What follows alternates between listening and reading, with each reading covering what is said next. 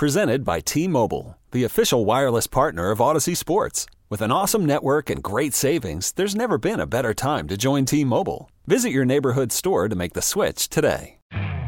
You could spend the weekend doing the same old whatever, or you could conquer the weekend in the all-new Hyundai Santa Fe. Visit HyundaiUSA.com for more details. Hyundai, there's joy in every journey. KYW Original Podcasts.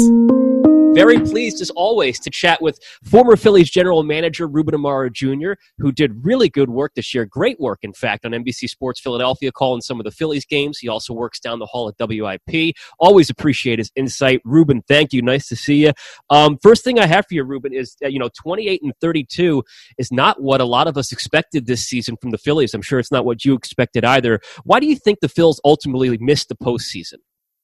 I think it's all about pitching, and when you start to lose games late in the contests, when you have opportunities to win games, I mean, you really have to win the games that you're supposed to win, and obviously the bullpen had its struggles this year, and I think that had a more of an effect even later on, because I think it just mentally and it kind of fatigued guys. I think it's one of those things, and in the clubhouse when you're winning a baseball game and you're thinking, you know what, we're expecting to lose late in the game, then it makes it more and more difficult, I think, to stay focused and stay energized. And I think that had its long-term effect on the club. Definitely a historically bad bullpen. And Larry Bowa told me before the season, you need a good bullpen to make the postseason, and the Phillies certainly did not have that. And if they would have had just a little bit of better bullpen, maybe they would have made it, as you alluded to. What should the Phils' offseason priorities be? Yeah, there's a lot of them because there's so many question marks now. Obviously, the JT Realmuto thing has come to a bit of a head, but not only that, I think there's a whole host of questions in the middle of their club. When I talk about the middle of the field, you talk about strength of teams. It's about having strength through the middle of your field, and that's pitching, catching. That's that's second base, and that's shortstop and center field. And there's some question marks in pretty much every one of those positions right now, and that makes it very difficult. I believe in pitching. I believe in starting pitching. I believe in obviously the bullpen needs to be shored up a little bit, but there's a lot of other question marks besides that pitching that really needs to be dealt with. Do they have a real center field, everyday center fielder? Do they have an everyday shortstop in Segura? He's the only real choice right now if Didi goes away. And then, second base, where are you with Kingery? Where are you with Segura? Where do you play him? So there are some question marks there, and, it's no simple task. All valid question marks, but the one that you mentioned first is the one that a lot of fans are really eager to find out what's going to happen, and that's JT Realmuto. How should the Phillies approach this situation? Well, I think they don't have much of a choice other than to see how the market plays out, because I don't know what their budget is. I'm not sure where their dollars are going to be allocated, or how many dollars they have to allocate. But I think that they have to be real prudent about where they go with it. Obviously, they're going to need a frontline catcher. I like Mr. Knapp, but he to me is not an everyday catcher on a championship caliber club. And I think the catching positions are a pretty important one. So. I think that you have to figure out exactly what get your people together, your lieutenants together, and figure out exactly what your priorities are. That the catching position being one of them. Is it the highest priority? I just don't know, and how they're going to allocate those dollars. That's a question mark. Well, I guess as a follow-up to that, we all know who the Phillies got JT Realmuto for. It was for a collection of players, and the one that stands out is Sixto Sanchez, who could give the Phillies fits for many, many, many, many years to come. So I guess because of the fact that they traded Sixto Sanchez to the Marlins for JT, does that, in a sense, make it a must to bring back JT Realmuto? I don't know. I think it puts a little bit more pressure on the organization. But anytime you trade within division, it can come back to bite you at some point. They did. I mean, the reason why they did it were very valid reasons. I mean, I think Matt Klentak and his people believed that they were, a piece or two away from being a championship caliber club. And obviously getting a JT Realmuto was a very sound investment, I think. The question is, can you keep him any longer? And the other question is, for those 2 years that you had him, did you really believe that you were a championship caliber club? And if he believed that, then you got to kind of go for it. But now it becomes more of an issue, obviously, just because it is in division, and you really don't have anybody right now to replace JT. If he had somebody to replace him, it'd be different. And I don't think that Marchand is quite ready yet. And as I said, I think Knapp is a good player, but not an everyday catcher. So it does put some pressure on the organization. I think that they're going to try to do what they can to sign the guy. But again, it takes two to tango, and free agency is free agency, and he has the right to go wherever he wants and to listen to any team that he wants, and he has basically a month or less to do that. And I'm sure he's very eager to move the market. I mean, it was very obvious in his arbitration cases that he wants to set the market, and he is the player to do that at the catching position this year. It will not be surprising if he gets top dollar on the market. That would not be surprising at all. I kind of compare it to something that you did back in 2009 going into 2010, and we all know what it is. It's acquiring the late, great Roy Halladay. And you did not trade with a division opponent like Matt did with the Marlins a couple of years ago. But when you traded Kyle Drabek and Michael Taylor, and I believe Travis d'Arnaud, too, to the Blue Jays, when you got Doc back, you extended Doc. And right away. So how important was it to extend Doc right away? And I guess as a follow-up to it would you still have done the deal if you weren't extending Doc at that moment? I probably wouldn't have done with the assets that we ended up dealing, just because of the quality of the assets we felt. For me, we always believed in all the deals that we made. We tried to get players for at least another year of control, and we did with Roy Oswalt. We convinced him to stay on. He had a chance to use his no trade clause. Hunter Pence was the same way. I mean, these are all guys that we had some control over, and we thought it was pretty important because we had. You have only kind of a certain window where you feel like you're going to be real effective and have success.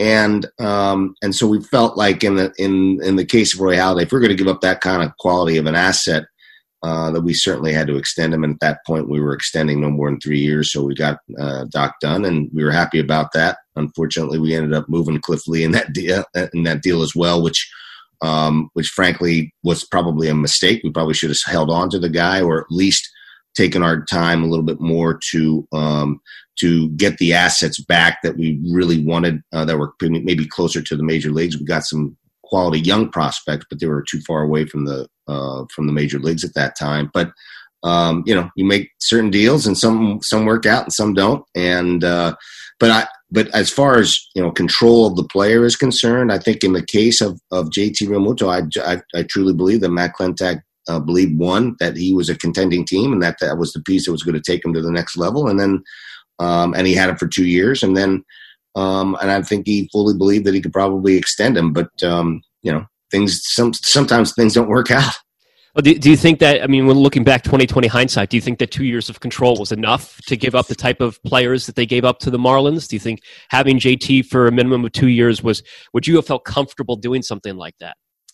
I would not have felt comfortable in my situation, only because I didn't really believe that the Phillies had a championship caliber club yet. I think that they were close, but I don't think that they had the assets yet as a group and as a team to take that shot for a 2-year window. But you assess your team a certain way, and you hope that you make the right decisions. In my estimation, having observed them from the other side with the Mets, I just didn't feel like they were quite at that level. And it's unfortunate, because I think that they got a great asset, and I'm hopeful that they can still sign him. All is not lost yet, so there's still a possibility that they can sign him.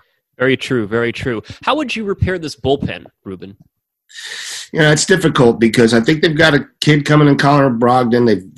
They had some serious injury issues. Ranger Suarez was down, and then was not really Ranger Suarez when he came back. There are some pieces there. I think Neris is still a piece. I don't know that he's a closer necessarily. There are some pieces there that I think From year to year, some guys have great years, some guys have really, really bad years, and that's kind of the way of the bullpen from time to time. But I think ultimately you're going to have to try to find the right pieces to push into the back end of that bullpen. I always believed in young starting pitching and veteran bullpen guys, just because I think the veterans handle those tight situations, those difficult situations a little bit better than the younger guys do. But you also have to build from within, and you got to be hopeful that guys like Jojo Romero and Connor Brogdon and maybe some others can step up and be, quality assets in the bullpen, because it's very difficult to spend heavy in that area unless you have real good quality rotation. And really, to me, there's only 3 guys in the rotation that I think that you can count on at this stage. And there's still some serious question marks there as well. So would you also try to add starting pitching? I know you always say pitching, you're a big pitching guy. Would you try to add a starting pitcher to this rotation? I mean, you got Nola, Wheeler, Eflin came on at the end of the season. We don't know what's going to happen with Arrieta. Velasquez may have a role in the rotation next year. We don't know. So what would you do about at least the back part of the rotation? To me, there's far too many question marks, and you really probably need 8 to 11 starting pitchers anyway. I think you got to try to create as much depth as possible. I would sign at least 2 starting pitchers at the very least, and then you have to try to bolster it with the 6-year free agents and those kind of guys that have had some success in the past that you can count on.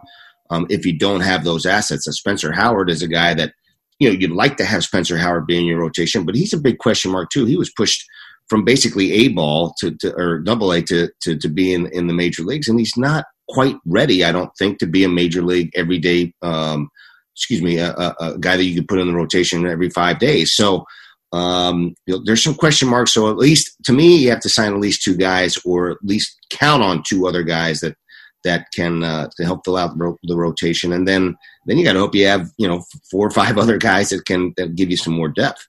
It will certainly be interesting to see what happens with Spencer Howard. I forgot to mention him. Joe Girardi, what did you think? How do you think he did in his first year as manager of the Phillies? A really unusual year, obviously, but how do you think he did managing a club that had a bullpen that we discussed just wasn't good, and then injuries and all sorts of other things that came up?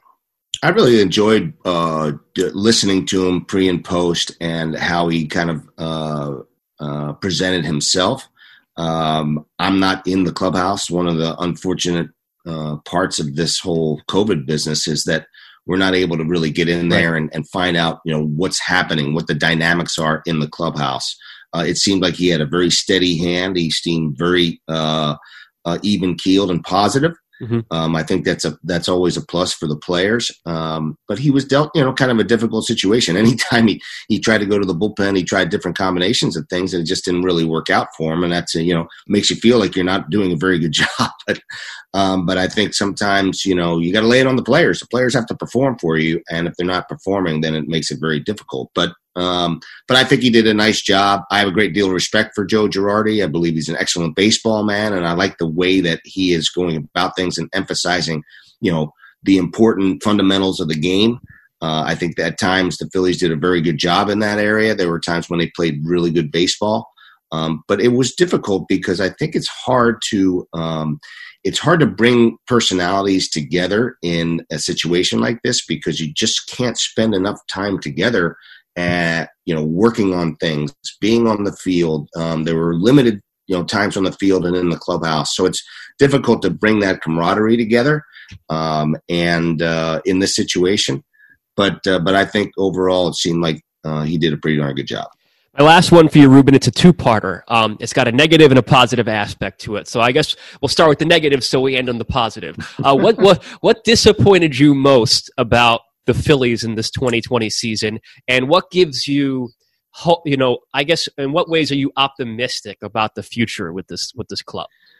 Well, the one thing that gave a little bit of a bad taste in my mouth at the end of the season was the energy level of the club when they were actually making a run, in a pennant run, and then the way that they played throughout that portion of the season. The last 10 or 12 games, the last 2 weeks of the season, whether it was fatigue, whether it was mental fatigue, whether it was and I happen to believe that it had to do with them losing so many games late in games that it took its toll. But I was just a little concerned about the overall steady energy that was not on the field. I didn't see the players, really fighting and being urgent about wanting to win. And they only really had to win 2 or 3 games there at the end, and it just didn't seem like they had the urgency to do that. I don't know whether that's player personnel. I don't know whether that's some kind of feeling that's going on in the clubhouse. I think that there's got to be a little bit of a makeup check there, and to find out who are the energy guys, who are the guys that you need to step up, who are the people that are necessary in your clubhouse to take them to the next level. So that's a concern. As far as what I liked about the season, I mean, like I said, I think that they did some things fundamentally, ran the bases pretty well. They generally caught the ball well, although it's not a great defensive team. I think they played okay there. And I think Zach Wheeler was a plus. I mean, Zach Wheeler, bringing him in and having him play the way he pitched was clearly a plus. I think he's got a chance to be a very good one for a long time, very steady top part of the rotation pitcher. And I think they're going to have to try to build on that pitching as much as they possibly can. NBC Sports Philadelphia, WIP, former Phillies general manager Ruben Amaro Jr. Lots of titles, lots of insight. Thank you for taking some time out this year to talk about the Phillies. I appreciate it. Look forward to the next time we chat, and enjoy the postseason. Thanks, Dave. I appreciate it. Have a good one. This episode is brought to you by Progressive Insurance. Whether you love true crime or comedy, celebrity interviews or news, you call the shots on what's in your podcast queue. And guess what? Now you can call them on your auto insurance too with the Name Your Price tool from Progressive. It works just the way it sounds. You tell Progressive how much you want to pay for car insurance, and they'll show you coverage options that fit your budget. Get your quote today at Progressive.com to join the over 28 million drivers who trust Progressive. Progressive Casualty Insurance Company and Affiliates. Price and coverage match limited by state law.